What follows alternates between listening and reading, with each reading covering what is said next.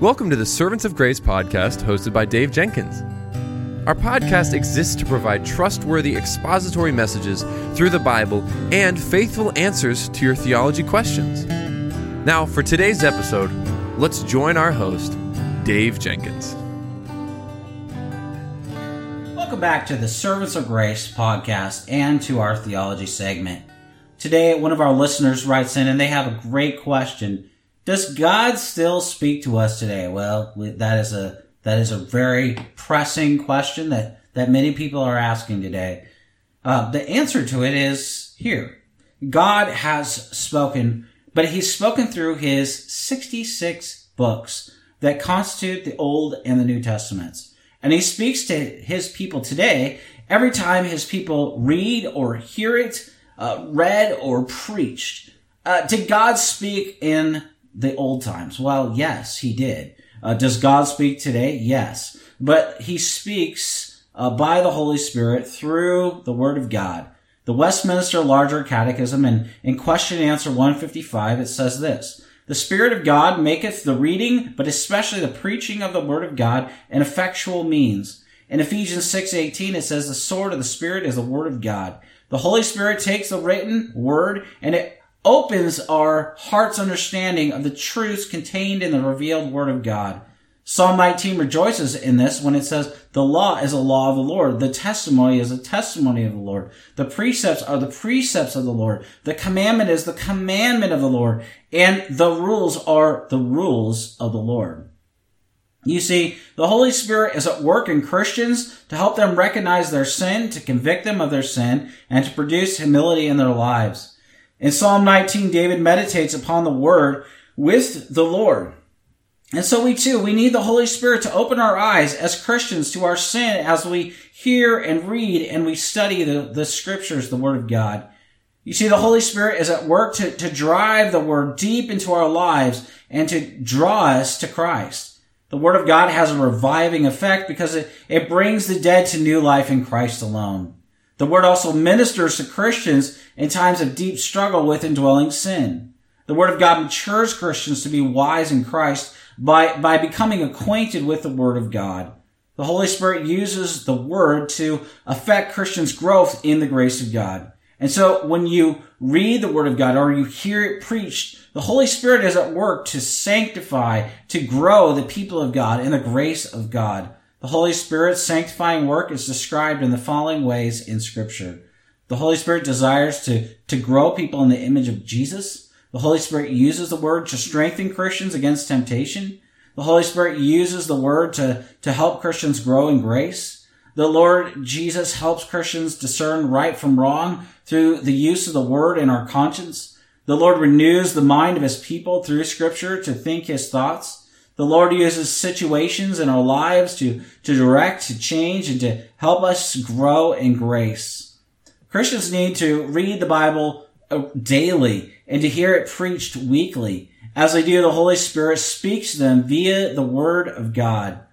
During the Protestant Reformation, people were looking for a word from the Lord, just as they are searching for one today. The Reformers were men like Martin Luther, John Calvin, who proclaimed there is only one place to hear God speak audibly, and that is in the Scriptures. These are men that affirm what is known as sola scriptura, which means the Scriptures are the inspired, inerrant, sufficient, clear, and authoritative Word of God. Moses spoke of the coming prophet in Deuteronomy 18:15-18, and Hebrews 1:1-4 declares that the prophet spoken of by Moses is the Lord Jesus. The prophets were great men of God, but only Jesus is fully God and fully man. The prophets were sinners, and God used them to communicate His word despite frustration and reluctance. Jesus is fully God and fully man. That means that He is without sin, and He had never experienced frustration or reluctance. Hebrews 1:1-4 illustrates the public ministry of the Lord Jesus by showing us that He is superior to the Old Testament prophets, because He is preeminent in His person and in His work. Hebrews 1:1-4 is not only making the superior claim of Jesus, but it highlights how He is our prophet, our priest, and our king of the new covenant. The death and resurrection and ascension of the Lord Jesus, they all find their culmination in all the elements and all the practices and all the offices that point to Him. Jesus' death brought an end to animal sacrifice and the need for human high priests, since he is now the high priest and the ultimate sacrifice for his people. Jesus has brought to an end the need for prophets, as he is the ultimate prophet and the bringer of and the culmination of divine revelation. So whenever we think of Jesus as the ultimate final truth, we may remember the confrontation at his trial before Pontius Pilate. The Roman governor demanded to know if Jesus thought himself a king, and Jesus replied that his kingdom was not of this world. And so when Pilate responded doubtfully, Jesus related his kingship to God's truth in the world. You see, Christ reigns through God's word because in Christ, God has fully and ultimately revealed himself. So looking into the very face of God's Son, through whom God has revealed the ultimate truth, Pilate replied in John 18:38, "What is truth?" Pilate's response shows the postmodernity's denial of truth is nothing new, but it also dramatizes the tragedy of our unbelieving world. There before Pilate stood the very truth of God, Jesus himself, and Pilate denied the possibility of truth. Pilate thought he was judging Jesus, but with Jesus before him, it was the governor who was on trial. The same is true today. When you read or you hear God's message through his Son, Jesus Christ, you stand before the truth. So if you reject him, God's final word, you consign yourself to darkness, the darkness of spiritual blindness now, and the eternal darkness in hell that will come in God's final judgment.